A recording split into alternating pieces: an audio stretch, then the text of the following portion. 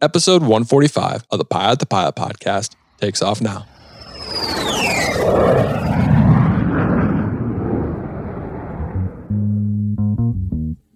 The Pilot to Pilot podcast is brought to you by The Finer Points. They have an amazing ground school app for the knowledge you need to fly. To learn more, visit learnthefinerpoints.com. Hey, I'm Emily. I work for Horizon Air out in Seattle, and I fly the E-175 for them now. AV Nation, welcome back to the Pilot to Pilot podcast. My name is Justin Seams, and I am your host. Today's podcast is with regional airline pilot Emily. Emily and I have a lot of good conversation in this podcast, and we dive into why she wanted to become a pilot even after there's an aircraft accident that involved her dad.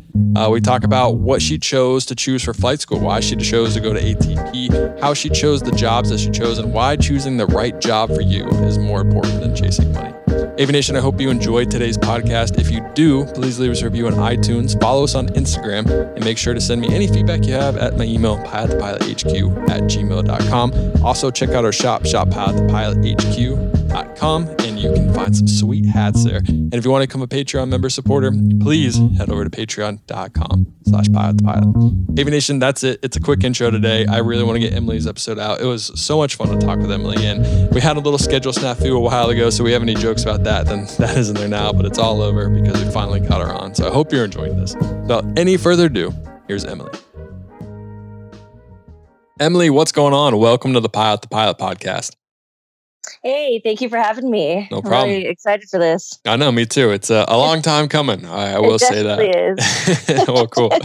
Well, let's just dive right in. I always start kind of with a similar question. I know I told you before I don't have any planned questions. It's pretty much outside of this one is the only planned question to get everything started. But why aviation? What was your original draw, inspiration? Why did you choose a career in why did you choose a career in aviation from the get-go? So when I was younger, I don't really think I wanted to be a pilot when I grew up. I was surrounded by aviation. My dad was a pilot. My grandfather was a pilot. I have two uncles who are pilots. So I was surrounded by it from a young age. Both parents are in the Air Force. And growing up, I always flew with my dad in our little airplane that we had. We had a little Beech Musketeer. And I never realized how not normal it is to ask your friends, like, hey, do you want to go fly for breakfast? Hey, do you want to go fly for lunch or dinner? Hey, do you just want to go fly? Like, I never realized how not normal that is for normal people. And so I just kind of grew up around it. And then when I got to college, I went to community college. I was kind of like, I don't really like school. So I decided to take a pilot ground school that my college had at the time. I was like, just dip my toes in. Let's see if I'm even good at this pilot thing. And ended up passing the class with flying colors. I'm like, all right, well, I guess I am kind of good at this. And so I ended up talking to my uncle, who's a corporate pilot. And he's like, yeah, go to flight school. And not only did he take that and run with it, he sprinted with it. And he was kind of the one who pushed me into it. He got me like all these, like the Jeppesen private pilot books. Like he got me like the whole starter kit. And I was like, well, there's no turning back now. And yeah, you're so, I guess we're doing this. Guess I'm going full speed ahead. And that's when I decided to enroll in ATP flight school at Riverside in Southern California. And that was in 2014, and I haven't looked back since. When you mentioned that you grew up in an aviation family, because I grew up in an aviation family too. I grew up, my dad's a pilot, my grandpa's a pilot, but aviation was never really a part of our life. It's what my dad did. We never went to the airport, we never flew in small planes. It's just really interesting that we can both be from aviation families and have two kind of different experiences when we're growing up. Like you said, you didn't know it wasn't normal for someone not to just like, hey, you want to go fly to lunch an hour away? And like, wait, what? Yeah, right. What I was going to say, what is kind of the experience of having that? Was there any pressure to become a pilot? I know, I'm guessing there wasn't, but in some families it might kind of feel pressured to continue that legacy, to continue the coolness or the cool factor of being a pilot. Or is it just kind of like, hey, if you want to do it, let's go up and go get breakfast or go fly or do whatever? Honestly, there wasn't really any pressure. My dad was in the Air Force and he was a flight engineer. And so he wasn't an actual pilot in the Air Force, but he was getting his pilot ratings at March Air Force Base. And so I'd usually go fly with him in the back of the airplane. He would always ask, like, hey, you want to go? We're going with so-and-so and this person. And that's how I developed all these connections in the Air Force. And I loved them now. But there was never any pressure. He would always just ask, like, hey, you want to go fly? And 9 times out of 10, the answer is like, yep, sure do. And so I would always just sit in the back seat. And I think that's why I never got sick because he would always doing steep turns and stalls in the back seat. And it was no big deal to me because I was doing it since I was 6. That's hilarious. So you kind of essentially grew up on the plane then? Yeah, basically. I mean, I was even born on March Air Force Base, so which is basically born into it. That's hilarious. So you mentioned about your uncle, how he kind of ran with you with the idea of becoming a pilot. What about your dad? Was your dad all for it too, or did he have some hesitations? So my dad passed away in 2005 in our Beach Musketeer that we had on his way up to Mammoth. And so that's kind of why I never really thought that I would get into aviation as a career. I kind of, when that happened back in 2005, I kind of got out of aviation. I didn't go to the airport anymore. I didn't go flying little airplanes anymore. I didn't have that access. And so it almost kind of became like a hatred, like, why you took my dad away, so why do I want to go and do that for my career? And then I ended up hanging out with my uncle a lot, who was up in Northern California, and he would always fly down to Southern California and text me like, hey, I'm down here with like a TBM or a Malibu. You want to go fly around? I'm like, all right, I'll go fly around. And so he kind of brought that love for aviation back when my dad wasn't around. And my mom was a little hesitant about like, are you sure this is what you want to do? Like, are you sure?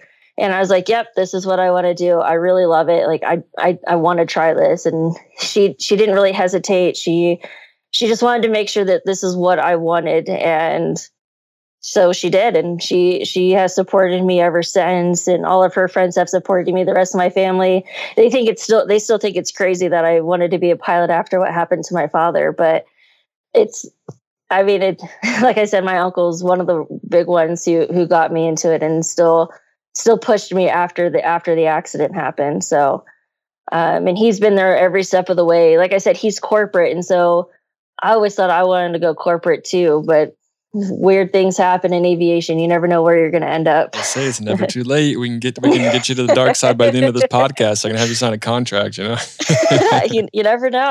Yeah. A 5-year training contract, so you can't leave for 5 years. No. No, I'm sorry to hear about that. I didn't know that. That in itself is enough to kind of take someone out of aviation for us or life, and it's totally okay. Totally, like, no one would ever question you for not wanting to go into aviation if you have something traumatic that happens like that.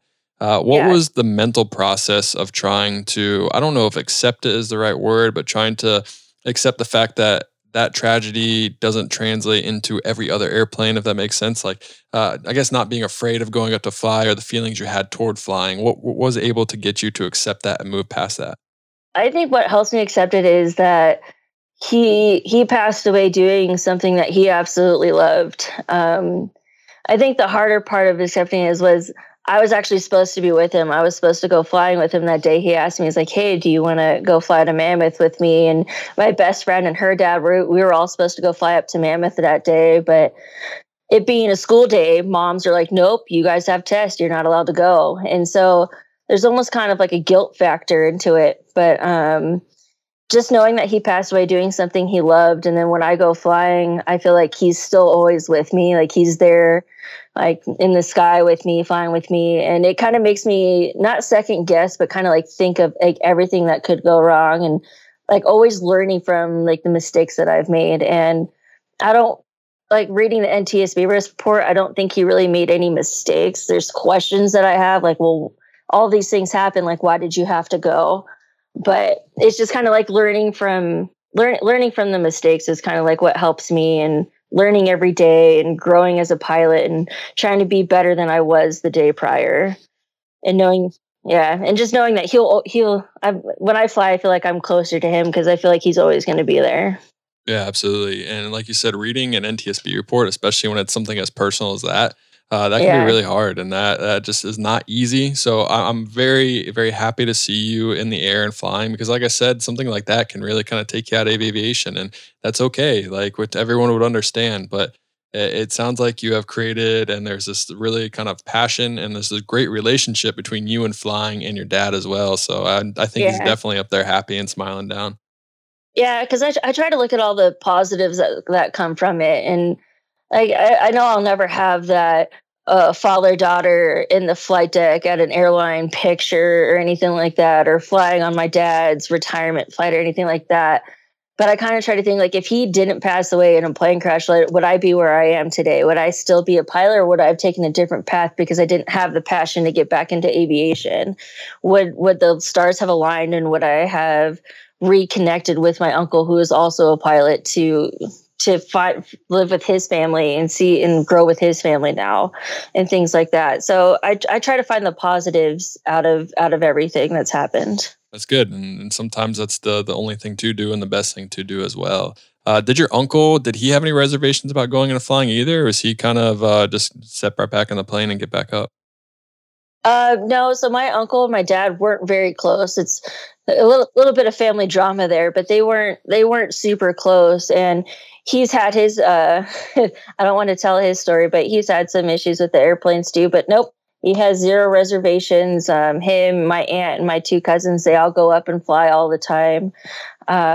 He actually lives near the Camarillo Airport, so every time I go home, I try to go out there and uh, and fly with him as much as I can. And my aunt always yells at us to stop talking about airplanes all the time now. So Like my wife, whenever I go around other pilots, Christina's like, can we talk about something else, please? First of all, you tell the same stories over and over again. Haven't you all heard these before? Does anything new happen to you guys? right, like I was flying this ILS, man, down to minimums. My aunt's like, can we I not? know. It's like, oh gosh. She's gonna take a shot every time you tell an airplane story.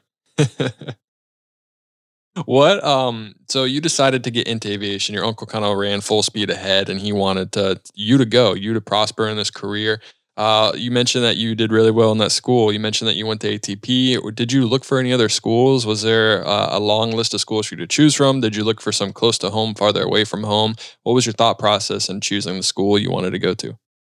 So the ground school that I went to, it was at the community college that I happened to be at. So it just kind of worked out to go to that one. And when it came to flight schools, I was kind of texting my uncle like, "Hey, do you have any advice? Like, what flight school should I go to?" And him being in Northern California, he didn't really have any advice. And I wasn't as savvy on social media as I am now. And so I didn't really think to go ask Facebook, like, "Hey, what flight schools are there?" I didn't think to look for like a pilot page or anything like that. I just kind of Googled, and my uncle had went to ATP, I believe, for like his multi add-on and his ATP stuff, like way back in the day. And so he had recommended ATP, told me to look into ATP. And so I did. And I saw it. I'm like, oh, 0 to hero in 6 months. Mom, look at this. This sounds great. Don't worry about the price. It's fine. Want to make so much money in 6 months. Don't worry. Yeah, it's cool. And then I get a job afterwards, only making like 30 grand. It's fine. It's great. Don't worry. But I'm happy, I promise. Yeah. I promise. And so I was very naive when picking a flight school, but I'm happy that I went to ATP. I met a lot of great people there. I have a lot of great instructors who I still talk to today, who I'll even text when I'm in the airplane because they've been captains longer than I have. Like, "Hey, this happened to me today. Like, what would you do?" Like, and so it's still great to have that. Hey, there's still my CFI mentality, but we're both captains at airlines. Yeah. You mentioned kind of, I guess you're talking about ATP. Would you go back and do it again? Would you choose the same flight school? I know obviously everyone has their own experiences, and I've heard good things and bad things from ATP. It's expensive, but it can set you up if you have the right mentality. Would you go back and do it again, or would you, like you said, use other tools like Instagram or Facebook to try to find a more maybe somewhere that's farther away, cheaper, or just different than ATP? I think, I mean, as much as I did like ATP, I did have a lot of bad things happen to me. But like I said, I try to find the positives out of everything. And doing it again, I think I would probably go to a mom and pop school. So then would have had a better foundation as a private pilot and not just the knowledge to pass a check ride. When I became a CFI, I kind of learned, I'm like, wow, there's a lot of stuff I don't know.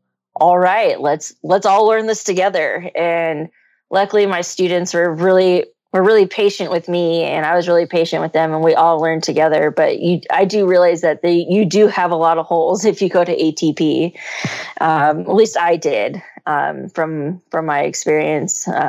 So like you said, there are good and bad experiences at ATP, and I had a relatively good experience with a little bit of bad, but I think I'd go back and have more of the freedom of like a mom and pop school to go back and work on like this parts that I knew I struggled on, like holds. I still struggle with holds. So I'm really glad I have an airplane that can hold for me. I know, right? You just type in the radio, right turns, distance, or time. Like, oh, yeah, right? I'm like, I don't know what kind of entry. Just enter it and stay on the safe side, please. That's hilarious. It's like, I'm a captain now. You're a first officer. Load that, please. Yep, sounds like an FO problem. Yeah. Figure it out. Use the AOM. Come on, you got this. Right.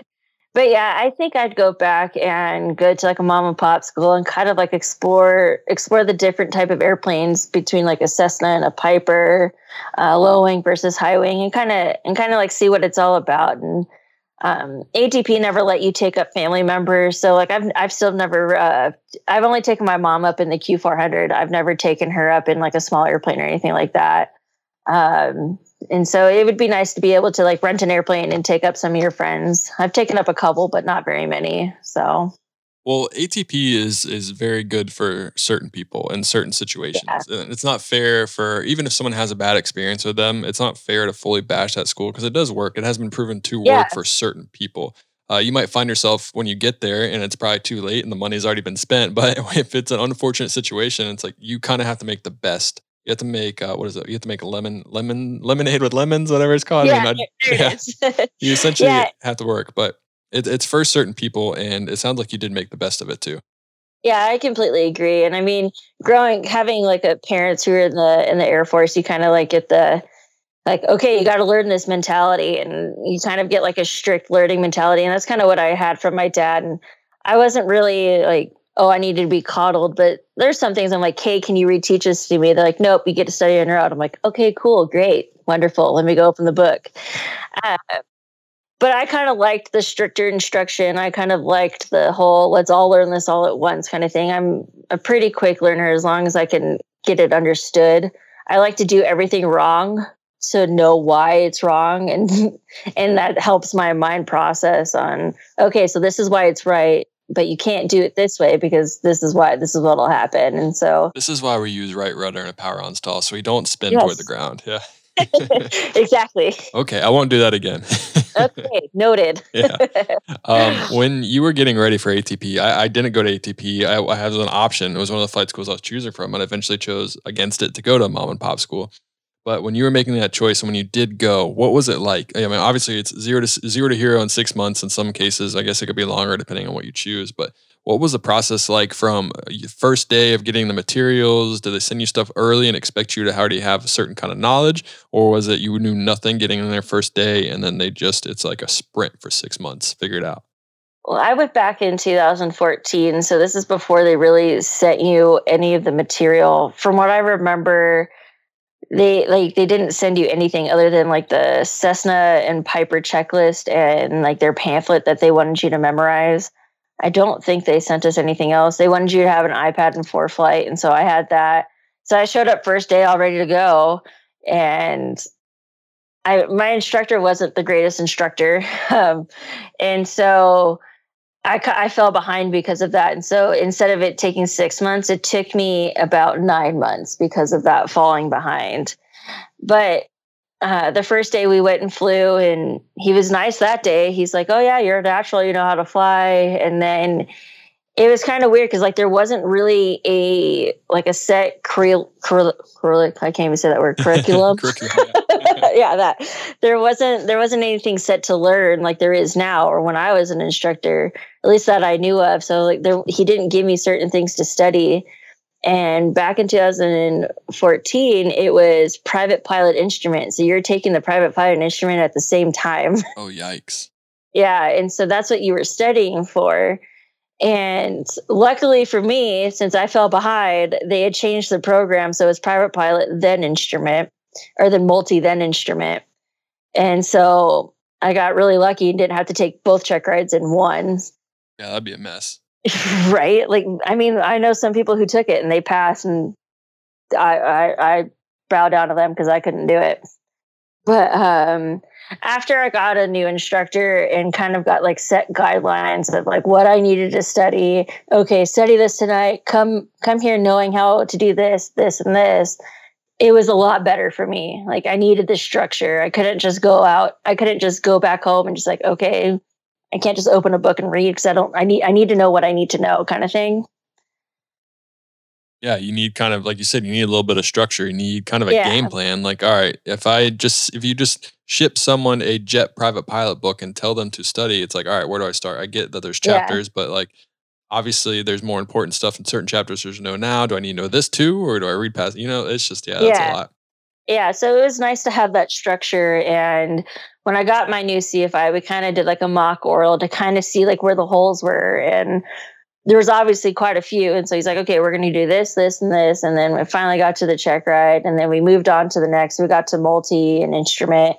And after I got past private pilot, it moved fairly quickly. And I ended up going out to Jacksonville for what they call a stands or standardization. And I ended up deciding like, oh, I'm going to do my commercial or my CFI single and CF double I out here in Jacksonville. And that was a mistake. Do not do that. Really? Yeah. I was like, okay, well, ATV is going to start paying me when I get to stands. So I'm going to get paid to take 2 check rides. That seems like a good idea. But I didn't know the airspace. I didn't know the runways. I didn't know the airport. I didn't really know much of anything. I was just kind of winging it. And for all the ATP people out there, they all know Ernie Strange. And Ernie Strange is like the one DPE who could pass you, but you're still crying at the end. And that's exactly how I was. I passed, but I was still crying at the end. I felt like I was a horrible instructor. And I think that prolonged a lot of it too, because I stayed out in Jacksonville for I think a month or 2 before I was able to come back to the West Coast and start actually teaching. So that sounds like a terrible experience. But hey, I'm just happy I passed. I have my ratings. I'm good to go. Could you imagine if you were the DPE that had the reputation of making people cry? Maybe he like loved it secretly. He was like had this huge power trip, but that's I think he does. I mean, he's still out there doing it. And I mean, ATP still uses him, so he's doing something right. Maybe he has a good discount for him, or he takes him out the time. Who knows? Hopefully he's listening to this. That'd be awesome. Are listening now. Yeah, email me, man. I'd love to hear from you. I'd love to figure out why you wanted to make people cry. Let's figure this out. I think he just wanted to show that because I remember saying, like, he was asking me what taxi instructions we got. And I was like, oh, we're going to taxi here, here, and here. And I had said the wrong taxiway, but I had turned on the right one. And I was like, we're turning on the Golf. He's like, really, this is Bravo. And I'm like, oh, yeah, it's fine. At least we made it. And he's like, and he got all upset over that. And he's like, what if I was a student? And like, how would you teach your student this? I'm like, man, I thought the check ride was over. Apparently it's not. I tell him to be better than me, that I'm not perfect. Don't make my same mistakes. Yeah. Like, I'm showing you what not to do. Yeah. This is how you don't taxi. Yeah. Positive learning. It's always good. Yeah. Negative learning. When you were talking about you had a bad flight instructor, did you have any options to choose another one? I started at Ohio State and you were assigned instructor. And I'm guessing you could go and ask for a new instructor if it just wasn't working, but they really wanted you to kind of make it work with that instructor, mainly because there's a lot of students and not as many instructors. So it's hard to really cater to everyone's needs and what they needed to learn. What was your options when you were having difficulties with your first instructor? So at ATP, I think they have kind of the same mentality. Like, you get assigned an instructor and they want you to stay with that instructor. Me being as naive as I was back in 2014 and not being as like outspoken as I am now, I didn't think to ask for a new instructor. I thought that's just how it was. Like, all the things that he was doing wrong, I didn't know were wrong until I got a new instructor, until he ended up leaving ATP. And I didn't know until other students came up to me and said, hey, is he doing this, this, and this? That's not right? That's against the rules. I'm like, well, I had no idea. And so I didn't think to talk to anybody. I didn't think to ask anybody for advice, or like, I didn't think to question him. I didn't think to question, because I looked at him as like a higher up, as a higher authority. I didn't think to question my authority. And so, like I said, looking at it now, yeah, I would have asked for a new instructor and be like, hey, I'm just not learning. Like, this isn't going right. but I didn't know. So, and that probably also hindered a little bit of my progress because I didn't take the time to stand up for myself and ask for somebody. Yeah, it's like you said though, he is kind of your superior, you know? Why Yeah. would you question him? He's a CFI. He's already been in your situation. He should know better. And I feel like that's an issue in the training world at some of the bigger flight schools, maybe even mom and pop schools as well. But I feel Yeah. like there's culture there that the CFI knows and you know nothing, and you should just be able to make it work whatever your CFI says. But sometimes the CFI can be wrong. You might just get a bad CFI. That is Yeah. possible. They are out there. And it's important to figure out how to speak up in the right way. You know, you don't want to be calling people out on Facebook, Instagram, or you want to No. do the due diligence and make sure you can make it work between him and or her and make sure it's all right. But make sure you're figuring out what works for you. You know how you learn, you know what's best for you. And if it's not clicking, they could even be the best instructor. They just don't fit with you, then no sweat off their back. They probably have another student to go to anyway. So it's all good. Oh yeah, 100%. And I mean, if I had a student that came up to me and said, "Hey, we're just not clicking. Like, I don't like the way you teach." Like, I would not be offended. Be like, "Man, this is your money. If I'm not giving you what you need, by all means, go to somebody else." And I think looking at like the advice I'd give myself back then, like ask the questions. Like maybe don't go to your CFI because I was intimidated because I didn't know anything about aviation. Like go ask somebody else in the flight school. Go ask the other instructor. Like, hey, this is what he's doing. Like, is this okay? Or am I overreacting? Or go ask another student. Like, hey, this is what my instructor is doing. What's yours doing? Kind of get some opinions before you go like full string ahead. I want a new instructor just to see if maybe it's like you or if it is your instructor, or I mean, even if you're not clicking. Yeah, especially at a school like ATP where there's similar students in the same situation as you. You guys should have similar. I'm guessing ATP wants things to look very similar, so you should be doing very similar things. Yeah, you'll either have exactly. It's very standardized. It's you do this, this, and this in this timely fashion, and you'll have students before you, and you'll have students after you in the program. So there's always someone to go ask, like, "Hey, I'm doing this. Like, I've never done this before. I've never seen you guys do it. Is this normal?" No, it's not normal. Okay, gonna go talk to a manager and see what's up. Yeah, and there is something to say as well. If you just get a tough instructor, someone that maybe knows what they want or knows their stuff really good, is a good teacher but expects a lot out of you, that doesn't give you an excuse just because you don't like them, their personality wise. Yes. I mean, some people are tough and you could learn very well from them if you can just go with what they're saying and put in the work. Maybe they expect more out Yeah. of you. It's important to say that you shouldn't run to a different instructor every time you do have an issue. You just need to figure out what the issue is and dig deeper and finally figure out if it's a fundamental issue or if it's just expectation. Yeah, I definitely agree with that. I definitely had instructors who pushed me hard, and I definitely thank them to this day for pushing me and saying like, "Well, yeah, now you're a better pilot because I pushed you." I'm like, "Yeah, I just didn't know that then. I was a little offended then, but now I'm happy." You didn't have to call me out those names. What the heck? I know you didn't have to make me cry. Jeez.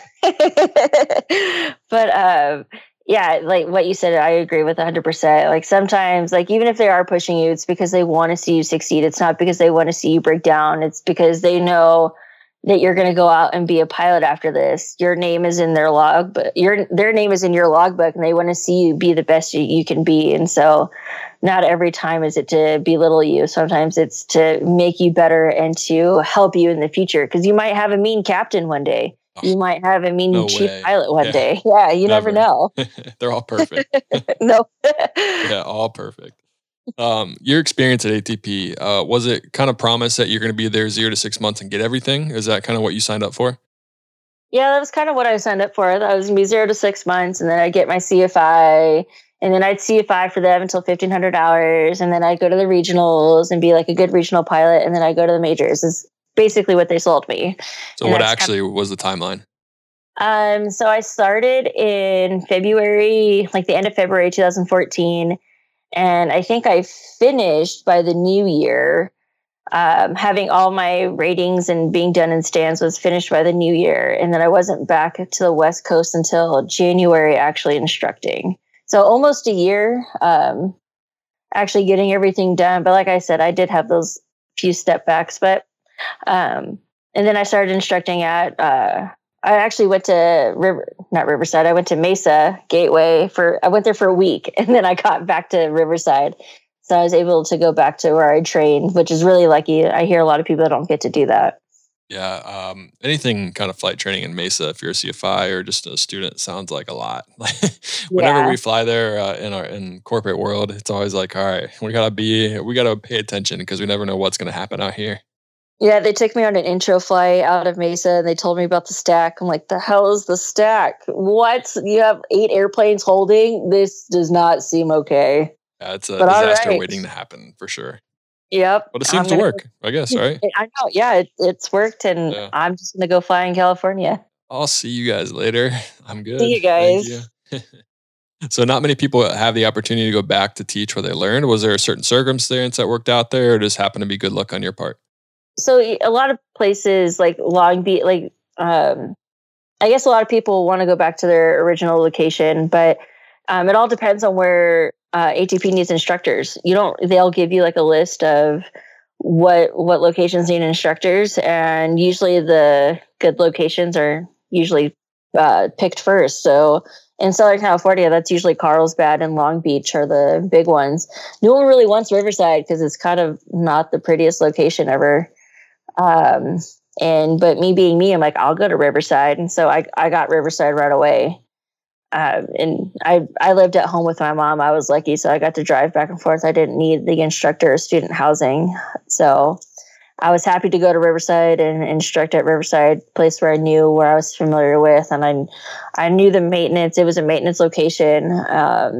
That's where my love for maintenance started as well. And I feel like I got lucky, but I think it's because a lot of people didn't want to go to Riverside, California to instruct.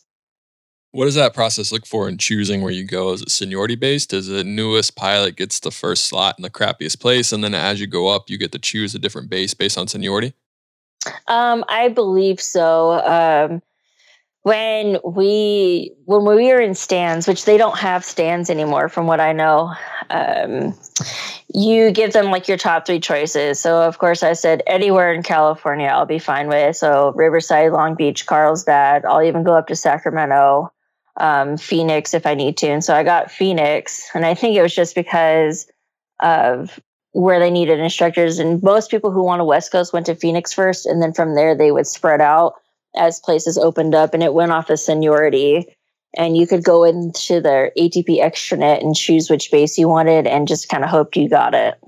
What's the lifestyle as an ATP instructor? Do you get paid? Do they, or I guess they will obviously pay you, but is it less pay and they offer to pay back some of your student loans that you have? Is it better pay because it's a very competitive, it was a very competitive time for CFIs when you were CFIing? What did that lifestyle look like? Again, I was very naive when it came to CFIing, and I wanted to go back to my comfort zone. I knew ATP, I knew the airplanes, I knew how they function. So I went back to ATP to be a CFI. And the more hours you flew, the more you made hourly, if that made sense. If that makes sense. So if you flew like 100 hours in a month, your hourly wage went up. But if you only flew, say, 30 hours, you had a lower hourly wage. And so I want to say it was like around like $10 an hour. Like it wasn't great. Not great at all. Now that I think about it. You're like, dang, why'd I do that? Like, wow, not my smartest move. But yeah, so the more hours you flew, the more you got paid. And if your students passed check rides, you got a bonus. If your students passed writtens, you got a bonus. If your student did something else, you got a bonus, and things like that. If you did certain amount of sims in a day, you got a bonus. ATP didn't personally pay you back for your student loans, but they had like a tuition reimbursement. So if you chose to go to a regional that had that tuition reimbursement, like your bonus would go to reimbursing your loans instead of getting like that full 10 grand or whatever it may have been back then. Okay. When you were CFIing, did you stay for 1,500 hours and ride at 1,500 hours? Did you bounce, or was it take a little bit longer and stay a CFI longer? Nope. So I CFI'd at ATP for about a year, and I ended up leaving ATP. And that's when I kind of got savvy on social media. And one of my friends that I had met over Instagram was like, hey, we need another traffic watch pilot. Do you want to come fly for us? And I was like, sure. And so I went and flew a janky Cessna 2,000 feet above downtown LA, having a reporter in the back reporting the traffic. So, and then I did that for actually a few months, and I had applied to Boutique Air, great old Boutique. And I had applied to them, and I completely had forgotten that I had applied. And I think it's because my uncle told me to apply, and I was like, all right, I had no idea who they were. And so I applied, and they called me, and I interviewed, and they're like, well, do you want a PC-12 job? And I was like, well, where? And they said, in Denver. It's like, no, I have an interview with Surf Air. I don't want to move to Denver if I can stay in California with Surf Air. But you guys have King Airs, right? Yeah, we have King Airs. Well, if you type me in the King Air, I'll move to Denver. And they're like, okay, well, we'll give you a call back in a week. And then, of course, I interviewed at Surf Air, and I did not get the job. I was like, well, that sucked. So Boutique, you guys still hiring? So Boutique, what's up? Your girl Emily. They actually called me back in a week. They're like, hey, if you move to Denver, we'll PIC type you in the King Air 350. I had no idea they had King Airs. Yep, they have currently, I believe they have PC-12s, the King Airs, and Piaggios, believe it or not. Yeah. Great ones. I know that's your favorite. Yeah, love me a Piaggio. And so I accepted the job with Boutique, and I told my mom, hey, I got to move to Denver in a month. She's like, what? Like, yep. And so I ended up moving out to Denver and working for Boutique, went to flight safety in good old Wichita. And yeah, I learned a lot about 135 working for Boutique. 135 can be a rough business for sure. The companies operate under the regulations most of the time, but those regulations can lead to a very long day and multiple long days at that. Yes, I did learn a lot about what my limitations are and what I will and will not accept as a pilot. I definitely learned what my limits as flying the airplane are as well. And I think flying for Boutique is what pushed me towards 121. Yeah. I did single pilot freight. So I flew a PC-12 single pilot freight, and they took really good care of the airplanes, but just the demands and the flying and the weather and everything, it was... I'm surprised that didn't push me toward 121 as well, but I guess I really enjoyed kind of the challenge of it, because there is a different challenge between 121 and 91K 135. It's not better, it's not worse. It's just different. They're both two different beasts with two way different pressures. I don't have to worry about being on time. We obviously need to be on time, but it's whenever our passengers show up, that's on time. It's not like there's really no late essentially. So there's just very much different pressures in each world. Yeah, I agree 100%. And I loved working at Boutique. Like, the people there were awesome. Like I said, I have some great friends from Boutique, and I learned a lot about aviation and myself. And I think Boutique is a great place for any low-time pilot to go. Not that they may not be hiring low-time pilots anytime soon because of COVID, but if you're able to get in there, I highly recommend it. You will learn so much, and it definitely helped me when I went to the 121 world, knowing how to fly a turboprop and knowing like high altitude stuff, and working in a crew environment definitely helps a lot. You don't have that, well, I'm the CFI, so I know best kind of mentality anymore. You're kind of know how that CRM works. Yeah. Do you think, you mentioned how you were like, I got to move in a month. There's a lot of like moving around and figuring out what flight school to go to. And there's Phoenix, there's Jacksonville, there's Denver. Do you think people fully understand how much of kind of your life's up in the air when you come to flight school? Like, I guess a lot of students will look at it and be like, oh, cool, I'm going to ATP in Phoenix. And they think they're going to stay in Phoenix their whole life or their whole everything. Do you think a new student getting into this fully understands the commitment of not knowing where you're going to be in 6 months really is? I think they might know more now, because there is a lot more social media now than there was back in when I went. And I didn't have a whole lot of social media back then, but now I'm on all those ATP pages, and people ask those questions. Those are questions people ask. And like I said, I was naive and I didn't think to ask that. But the information is now out there that you might not be instructing where you were a student, but people have the choice to not instruct at ATP. And again, I didn't know about that option. I didn't think to leave and go to the flight school that was next door. I didn't think to do that.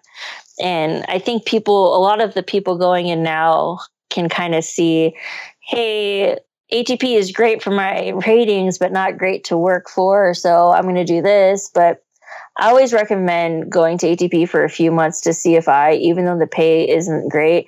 Go get your feet wet as a CFI in a place you know, and then leave. So then you're not bombarding yourself with everything new at once, because having a new job as a CFI, working for a new employer and all that in a new area or something. So I always recommend going back and doing what you know for a little bit and then branching out. Yeah, for sure. I could see that. Becoming an instructor, was it everything you thought it was going to be? Was it completely different than you thought it was going to be? What was your experience with instructing? I'm not quite sure what I thought it was going to be, to be honest with you. Like I said, I didn't know that there was anything out there other than being a CFI and then going to the regionals. I didn't realize I could go to boutique with 300 hours because I would have applied, but I didn't know. And so when I was instructing, I was very nervous. I didn't think I was going to be a very good instructor. I didn't think I would like teaching. But I figured I didn't have any choice, so I'm going to suck it up and do it anyways. And I mean, you would have to ask my students. Most of them passed check ride, so I feel like I did a semi-decent job. But I was very nervous. I didn't really have the confidence. I didn't feel like I had the confidence when I first started out to be a very good instructor. And luckily, and it's kind of hard to go that transition because you go back to the same flight school or the same location that you were a student at. Now you're teaching the students that you were a student with that were just slowly behind you in the program. You're like, well, now I'm your CFI. Like, you know what I don't know. You know all my flaws. Yeah. So, but I think that's also what helped me out was like these people already knew who I was. And so we would just go fly and we would work on everything together as a team. And that really helped me. And I still like to teach. I would love to get into the training department at my airline. It'd be nice to get back into that teaching mentality. Being a captain, you're kind of always teaching now, but yeah, in a way. Yeah. You mentioned something that's very interesting to me and very kind of important, I feel like, in the industry for new CFIs is when you're a new CFI, you're not going to have any confidence because you don't know what you're doing. You have no idea what you're doing. You're in charge of all these flight students, and you might even have a student that knows more than you do in certain situations. How do you gain confidence as a CFI? What should a new CFI, how should they attack starting to be a new CFI? How do they respect their students? How do they not come off as being jerks or get offended if the student doesn't or questions them, or kind of what should be a game plan for someone that just got their CFI that's just getting ready to go teach right now? I think my best advice would be to know your lesson plan inside and out when you're going to your student, and be honest with your student. Just be like, hey, I'm a new CFI. I might not know something, but you might know it. Like, let's learn together. We're both here to learn. No one knows more than the next person. If I don't know an answer, I'll go look it up for you. And if you don't know an answer, we'll look it up together, kind of thing. Don't go in there thinking that you're going to be the best pilot known to man. Just kind of go in there and kind of like humble yourself and know that you're still new and you're still learning as well. When I upgraded from the Q to the E-175, I was a captain in an airplane I had never flown, in a jet that I've never been in. I had never flown a jet before. So I'm like, all right, here we go. And I knew I was flying with first officers who had almost 1,000 hours in this airplane, and I had maybe 25. So they obviously knew more than me. And I kind of took the same mentality into that. First time you put the power full, you're like, here we go. All right. Yeah. And we're going forward. And they're letting me do this. So sweet. Going into, so obviously talked about all the jobs Keon had. So after Boutique and the King Air, did you make your way over to the regionals? I did. So I did. So Boutique, back in 2000, I was there in 2016. Yeah, 2016, they made you sign a contract. And I mean, I was always taught my DPEs that I had in California. Pat Carey, I love him till the day he dies. He's the best man ever. He always taught me, if you're going to get a type rating, you make sure you stay at that airline or that regional or that 135 for at least a year. You owe them a year of your life if you're going to get a type rating. And I took that to heart. Like, whether people think I'm right or wrong, if you're going to type rate me for free and I'm not paying for it, I'll stay there for a year. And that's what I did at Boutique. I stayed for a year to the day because I didn't want to pay. Funny. You didn't mess around. I did not mess around. I stayed to the day. And then I went and interviewed. I had 2 interviews, one at Horizon and one at SkyWest. And Horizon was first. And I had an absolute blast at my interview. And I don't think anyone has ever said they had a blast at an aviation interview. But I had a great time. I had a lot of fun. Everyone there was great. Everyone there was awesome. The vibe was amazing. And then they offered me the job at the end of the interview. And I was like, you know what? Yes, I want to work here. And then the next day I called SkyWest and canceled my interview and just went full blast into Horizon. That's crazy. I mean, yeah, sometimes you just know. Sometimes you show up in a place. It's like a flight student choosing a flight school. You walk in, you meet the people, and you just know this is the right fit for you. What were you looking for? What was most important to you? Was it the signing bonus? Was it the pay? Was it the bases, airplanes, culture? What were you looking for in a regional? Well, it definitely wasn't the pay because Horizon's definitely not the top in pay. But I, coming from Boutique and being Denver based at Boutique, everyone was like a family. Like, we all hung out after work. We all texted each other. We were all really close. And so I was kind of looking for that in a regional. Like, I wanted to go to a regional where I could make a difference, where not necessarily have my name known, but be like a presence that can make change and change for the better. And I think that's what I'm attempting to do at Horizon. And so when I went there, the interview wasn't like the most formal interview. I was in an office, like a random office, someone's office. They had posters of Justin Timberlake up in the background. And so when they asked me about my flight plan, the flight plan they wanted me to do, and I was like, well, Justin and I are going to take you here. and they laughed. I'm like, okay, well, if I can make these guys laugh, like, these are supposed to be the head honchos of the interview. And when I was talking to the chief pilot at the time for my chief pilot interview, he was showing me pictures of him at a bar with mooses outside. I'm like, yep, this is where I want to go. And so I had a good time, and I felt like I would be at home at Horizon. That's where I wanted to be. I liked how you said that you wanted to go somewhere that you can make a change. A lot of times you go somewhere and you're just a number. Some people don't like that. Some people can't really kind of wrap their mind around the fact that they're just a number. If their seniority list number falls when they need to be furloughed, they're getting furloughed. Company doesn't really care. Like, it's all get in when you can, seniority in your number. Yeah. And that's exactly what I didn't want to be, just a number. I wanted to be a person at a company. How do you do that? What would you say for someone? Because like you said, it is a big company. How do you make a name for yourself and invoke change and start change and not kind of be known? Like you said, you don't want to be known, but you don't want to be a number. You got to kind of like find like a happy medium in there, because you don't want the chief pilot to know you by name. Usually it means you've done stupid things. So how do you go about that? How do you successfully do that? I feel like it's a very difficult thing to get.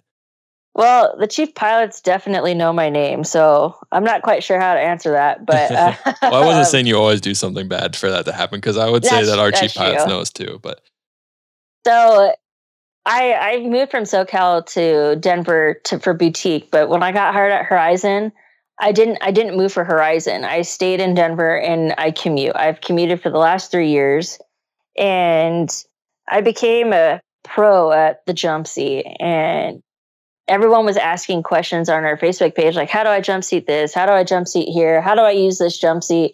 And I was always the one answering. And someone's like, Emily, why don't you just join the jump seat union committee? And I was like, oh, all right.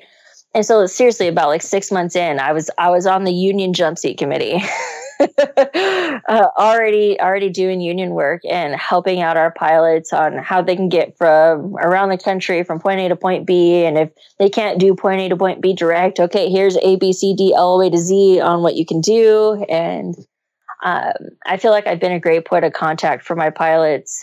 My phone is always on. Most of them have my number. I've gotten calls at midnight from people on the East Coast or the West Coast trying to commute and trying to get home. Like, hey, it's not working. It's saying denied. What can I do? And I'm like, all right, here, let me go on my phone and I'll get it fixed for them. And they get on the flight.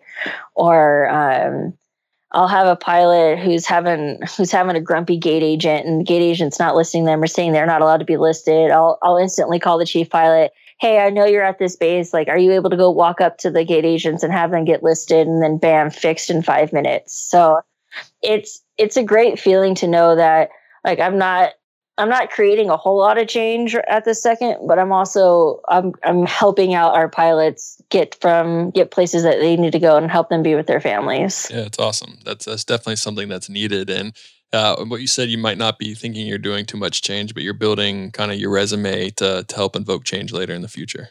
Yes. Yeah. What is, it sounds like you really like where you are.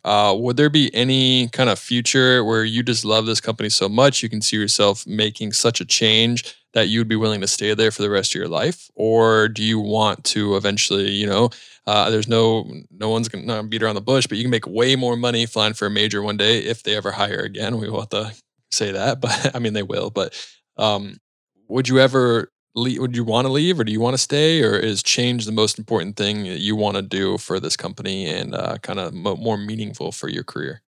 It was actually funny. I was texting a friend the other day saying, like, I'm going to be a lifer at Horizon at this rate, but just because I'm running for a board member spot in our union, and so then I can actually be like a union board member and actually be the change that I want to see within the company. But I mean, I don't want to say stuck, but if we don't start hiring and no one looks at my resume, I would not be mad at staying at Horizon for the rest of my career. You won't make as much as say Southwest or Alaska, American or Delta, but you can make a decent living at Horizon being a check airman and doing a little bit more extra stuff. And I've applied to be a check airman. Like I said, I wanted to be in the training department. I mean, I would love to move on to Alaska and be the change I see from the wholly owned to the main line. That is one of my main goals. I would love to do that. But I mean, if Southwest called me, I don't think I'd tell them no. You'd feel the love real quick. Yeah. So if any recruiters are listening, no.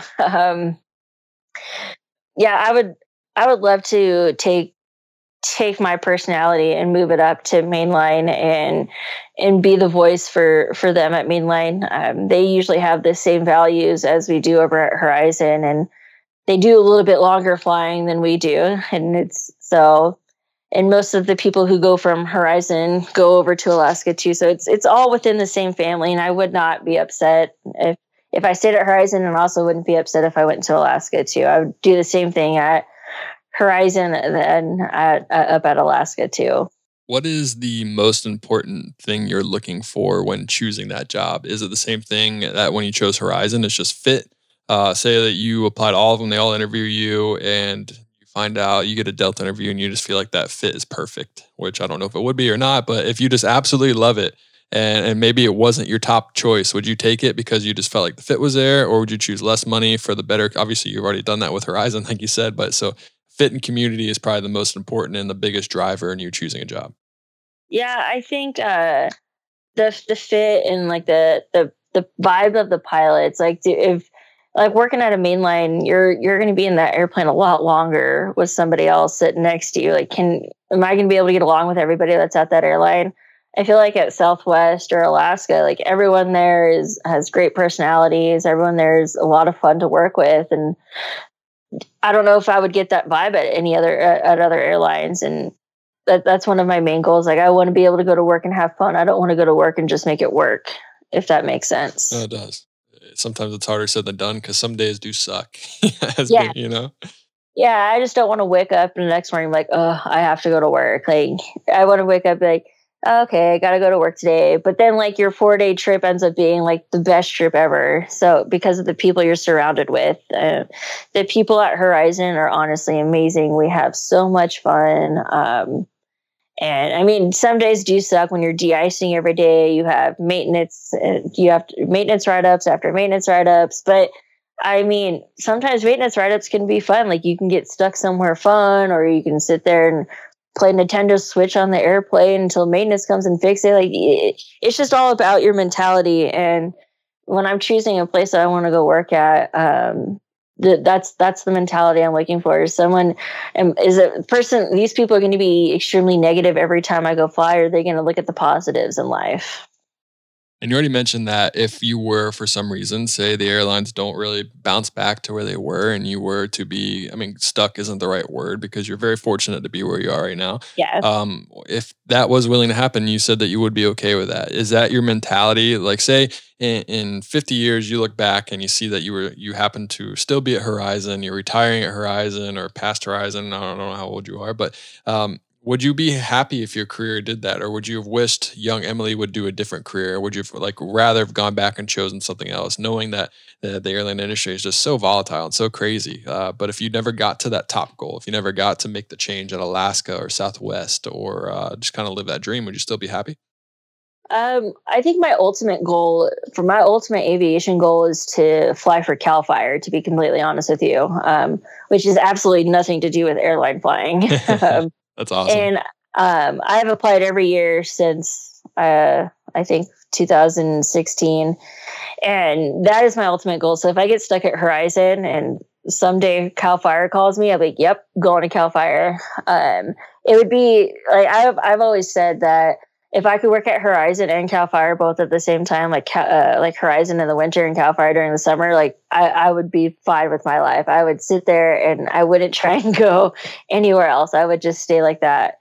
So I don't know. I don't know if I'll be happy in 50 years from now if I stayed at Horizon, just because I didn't know I was going to be at Horizon 3 years ago. So yeah, you never know what the future's going to hold. Yeah. For all I know, Horizon might be here. Horizon might be merged with, I don't know, JetBlue. Who knows? You never know what's going to happen. And I just kind of roll with the punches. But the ultimate goal is Cal Fire one of these days. So Southwest or Alaska comes in, they offer you a class date. You're getting ready to start. You're in class. And then Cal Fire calls you. You leave class immediately to go join Cal Fire. No questions asked. Oh, that would be tough. But I think I would, because Cal Fire, doing aerial firefighting, growing up and watching them save our houses in the midst of all the fires in Southern California. I think that's what I want to do, because ultimately you're still making a change. You're helping save lives. And I mean, Southwest, yeah, you're flying people around and taking people to their families. But I think the greater pleasure would come out of knowing that you're saving people's homes and animals and the wildlife out there in Southern California. Yeah, for sure. I mean, yeah, it's something that you can't really get anywhere else. I mean, other than maybe the military, but Cal Fire definitely, and any other kind of fire. I interviewed one pilot who flies, I think it's air tractors. He flies air tractors and helps with helping fire or put out fires. Yeah. So that's he was at my flight school when I was in Charlotte when I was training, and we've connected. We actually did the ATP CTP course together, and we've been at the same airport once or twice, I think, since then. So it was pretty cool. But he loves his job, absolutely loves his job. Would never do anything else. Yeah, and that's what I've heard from a lot of. I've done a lot of research into the aerial firefighting industry, and a lot of people I talk to, it's a lot of grueling work, and they say it's tough, but they love it. And so, one of the girls I've talked to, Mary, she's done it for years and years and years, and she just retired, and now she's flying 767 cargos all over the place, and she's still out there living the dream. And she's like she's basically career goals is what I call her. So, well, if you know anyone that needs to come on the podcast, I've been trying to get any Cal Fire people or anyone in general this whole year to come on. I've had no luck. So if you never know anyone in the interview, be like, hey, if you hire me, you got to go on the podcast too. Yes, deal. All right, cool. All right, well, those are most of the questions I have to ask. I do have a section called the rapid fire section, which is just me asking you some aviation questions and you say the first word that comes to your mind. Oh, goodness. All right. All right. Well, first I'll say that this section is sponsored, thankfully, by the Patreon community. So if anyone wants to become a Patreon member, come up with a question, head to patreon.com/pilot-to-pilot. But now that's out of the way, let's go ahead and get started. All right.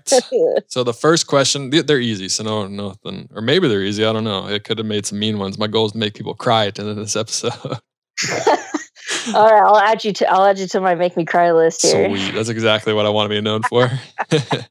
All right. Let's pull this up. All right. First question I have for you is, what is your favorite airplane? And this is just overall airplane. what would be your number one airplane that you'd love? Ooh, it would be a disgrace if I didn't say the mighty Q400. Ooh, that's awesome. You might be in rare company with that one, but I'm guessing so. Anything with the turboprop, I love. Yeah, that's funny. All right, what about a small GA plane? What would be your favorite? I'm gonna have to go with like a Beach Musketeer or a Baron. What about a corporate jet? Ooh, go with the Gulfstream. Okay. What is, everyone knows my answer, so I'm not even going to say it. What is the ugliest airplane you've ever seen? Oh, I'm gonna have to go with the Piaggio. Yes. I need some like music, like ding, ding, ding, ding, ding, like you won. Send people stickers if they say the Piaggio. Yes, I'm expecting some stickers now. That's hilarious. All right, here's one. What is something you wish you knew before you became a pilot? Ooh, I wish that I knew there was more to aviation than just being an airline pilot. I wish that I would have been known like, hey, you can go corporate, you can go 91, you can do aerial firefighting, you can do medevac, you can do, like, there's so many things out there, and not just being a 121 captain. Absolutely. And that was one of my goals with starting the podcast and even Instagram, is just to show that just because you're not an airline, or you can have a successful career in this industry if you choose not to be an airline pilot. There's always this old adage that, you kind of need to be an airline pilot to be a real pilot, but that's not necessarily the case. Yes, yeah, and that's just the one thing that I wish I would have known, but I know now. And like I said, I'm still trying to get into Cal Fire, and that's one reason why we started Lady Aviators too, to show that there's so many things that you can do in this industry, and not even just be a pilot. You can do whatever you want. There's a lot of things. So here's one. I'm gonna ask this a little differently than I normally ask it, but if there was a Mount Rushmore of aviation, who would you want to see on it? It could be anyone you want. It could be 4 of your best friends. It could be people that have been very influential in your life. It could be someone in history, or it could be just a new IG friend that you have. Who would be your kind of top 4? You don't have to do 4. You can just do a couple, but who would be your Mount Rushmore of aviation? ooh, man, that's tough. I guess I'm going to choose all of us founders from Lady Aviators, because I feel like we're trying our hardest to make a difference with females in aviation. So myself, Morgan, Kylie, Jessica, and Jordan. Sweet, I like it. Who is? I guess you can choose one person from Instagram, someone you look up to, or I guess it could be the same thing. Who's one person in the industry that you would like to meet most? Like I said, could be similar. Someone dead, alive, or very influential in your career that you haven't met or know too well. Ooh, that's a tough one. I follow a lot of military accounts on Instagram, because I feel like a lot of the military pilots I look up to them, because I almost wish I would have gone that route. Never too late, Right. I wish. I haven't finished my degree yet, but Michelle, she's a Mace T-Bird 5 on Instagram. She's a lot of fun to follow, and she's very inspirational. And she followed me back on Instagram, and I fangirled so hard, and I was like, That's oh awesome. my God. Don't mess us up. Don't mess us up. We're almost best friends. Yeah. But yeah, like a lot of like the tanker pilots, like anybody, like any like the C-17 pilots, like anyone who flies in the Air Force just has like this place in my heart, because that's where my mom and dad were. So I just love hearing their story and how they got into it, because I still think it's very rare to see females flying airplanes, let alone fighters in the Right. Air Force. Yeah, so you're not wrong. She's one of the ones I hope to meet one day if I go to an air show when they're back allowed. It would be great to meet her at a March Air Force Space Air Show one day, because I used to go to that one every time they have it. That's awesome. I hope it happens. Yeah. If you could change one thing about aviation, what would it be? I'm not quite sure. I think I'd change like all the discrimination that goes on, and just choose pilots and be a pilot for how good you are. Like just be trying to think of the right words here. I don't want to be looked at as a female pilot. I just want to be looked at as a pilot, and like choose me because I'm the best person for the job, not because of my gender. And it would be nice if it was slightly cheaper to get into this industry, but I'll choose the discrimination one over the cheaper one. I like it. I agree. What's your favorite thing about aviation overall? Honestly, the friends and people that I meet.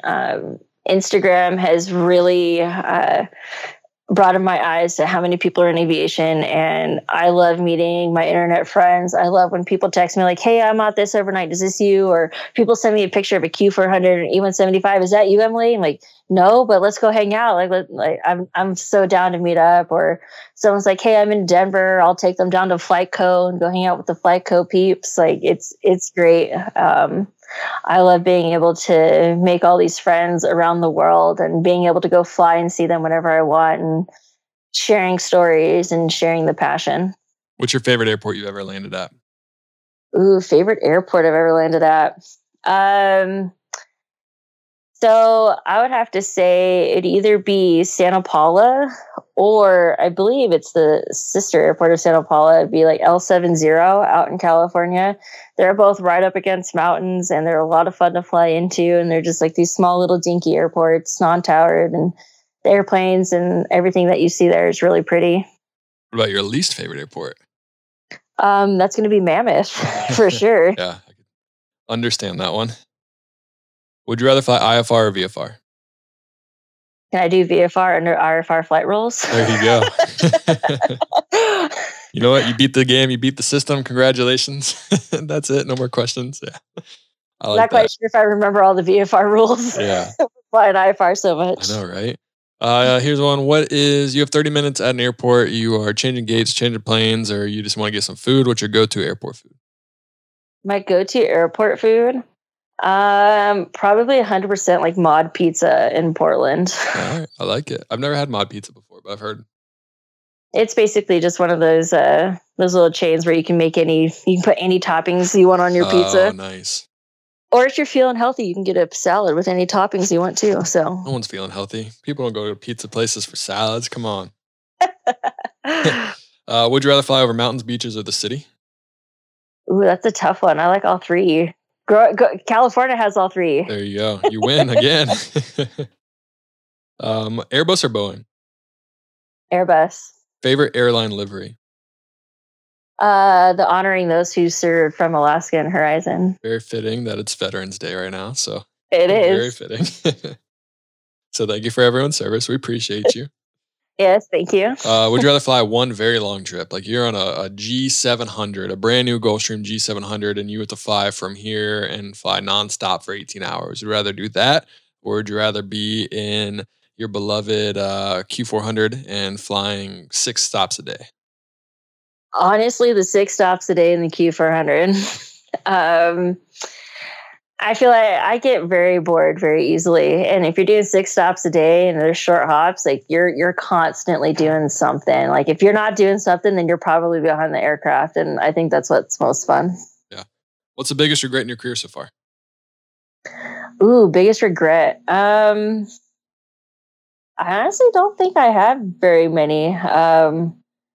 Maybe some of the things I've said, like maybe not being as outspoken, maybe holding back and not going full swing at an issue that I thought was an issue. That's fine. Yeah, I mean, I feel like a lot of people could fall into that. Like, dang, I really should not have said that. But, you learn from your mistakes. It's like you said, you learn from your mistakes. You make the best out of every situation. So they turn you into who you are today. Exactly. Like, is that the hill I really want to die on? Well, yeah, right. It was that day. Yeah, I know. It was that day. Is it now? Nope. You either love me or hate me for who I am, whatever. I think I know what you're going to say this. So I'll ask it 2 different ways. But CRJ or ERJ as a passenger in the back, what would you rather fly on? Ooh, that's easy. ERJ. What would you rather fly, the ERJ or the CRJ? I would actually go for the CRJ. I hear that's kind of like CRJ is comparable to the Q when it comes to flying skills. It doesn't have as much technology as the ERJ. So CRJ pilots probably are more piloty than ERJ pilots. Piper or Cessna? Cessna. 141 training versus 61. If you go back and do it again, we kind of already have your answer, but what would you choose? I think I'd go 61. I like the structure of 141, but I like the freedom of 161, if that makes sense. Yeah. All right, you have a ticket, a first class ticket you can use on any airline in the world. You're going on a very long flight. You get first class, business class, whatever's the best, most popular. What airline are you choosing? Which one would you rather go on? Ooh, anyone that still flies the 747. So Kalitta? Yeah, UPS? maybe. Hey, Atlas, y'all taking passengers? I know, right? Yeah. Yeah, because I think all of them have taken, I think even British and all of them have taken the 747 service. I think it's done. Sad day. So sad. It's all right. Atlas will be there for you. You can jump seat on Atlas, right? I think so, yeah. Just as luxurious. Yes. All right, Emily, those are all the rapid fire questions I have for you. I'm just going to leave you with one more question. There is someone that's listening to this. They want to DM you. They want to get in touch with you. They really like what you had to say. They're going to ask you for your 3 tips to become a pilot, 3 tips to have a successful career in aviation. What are some tips you'd give them? 1, stay as positive as possible. You're going to see a lot of downs in this industry, and we're currently in one. So stay as positive as you can. Not everything is going to suck for forever. And don't rush. Enjoy your time in training. Enjoy your time at a 135 or at a time builder as a CFI. I'd say don't rush, but then seniority is everything. Sometimes if airlines are where you want to go, but enjoy your time, have fun. Like don't take everything so seriously, and do a lot of research. Actually, dabble in a little bit of everything. I mean, I dabbled as a CFI, dabbled in 135 and 121. So kind of search around and explore and do whatever you think makes you the most happy. Yeah, I love that you said to dabble and kind of explore and figure out what you like most. Don't just let people tell you need to be an airline pilot. I wanted to be an airline pilot when I started my training, when I started experiencing more of the 91K 135 life, and I really just learned to love it. I learned to love the FBOs and just the whole lifestyle. So you don't know until you try it. So it's definitely worth trying. And 121 isn't for everybody. You know, say you get to an airline at 121 and you don't like it, don't feel ashamed that you don't like it. It's every section of aviation has a lifestyle, and it's not for, and every section is not for everybody. So don't feel ashamed if you don't like a certain thing. Don't feel ashamed if you don't like helicopters. Don't feel ashamed if you don't like this fixed wing and you want to go to helicopters. I mean, it's whatever makes you happy. It's your career, not anybody else's. Absolutely. Couldn't have said it better myself. Emily, thank you so much for coming on the podcast. I'm glad we finally, what is it, a year later now? We got it done. Right? I think it's actually probably a year. Yeah. Yeah, I think it is a year, but here we are. We stayed persistent. We got it done. I'm very thankful to have you on and you to share your story. I wish you nothing but the best. And I hope that you are able to invoke the change that you want to invoke, whether that's in the community with Lady Aviators, whether that's with Horizon, whether it's with your future airline or CAL FIRE, whatever it may be. I wish you the best in everything. Awesome. Thank you so much. It's a pleasure being here with you, and thank you for having me. Yeah, anytime. Thanks so much. Thank you. AV Nation, that is a wrap of episode 145 of the Pilot Podcast. I hope you enjoyed today's episode. Like I said earlier, please leave us a review on iTunes, check us out on Patreon, and check out our shop, shoppilotthepilot.com. Hope you enjoyed today's episode, and I hope you enjoy next week's as well. As always, happy flying.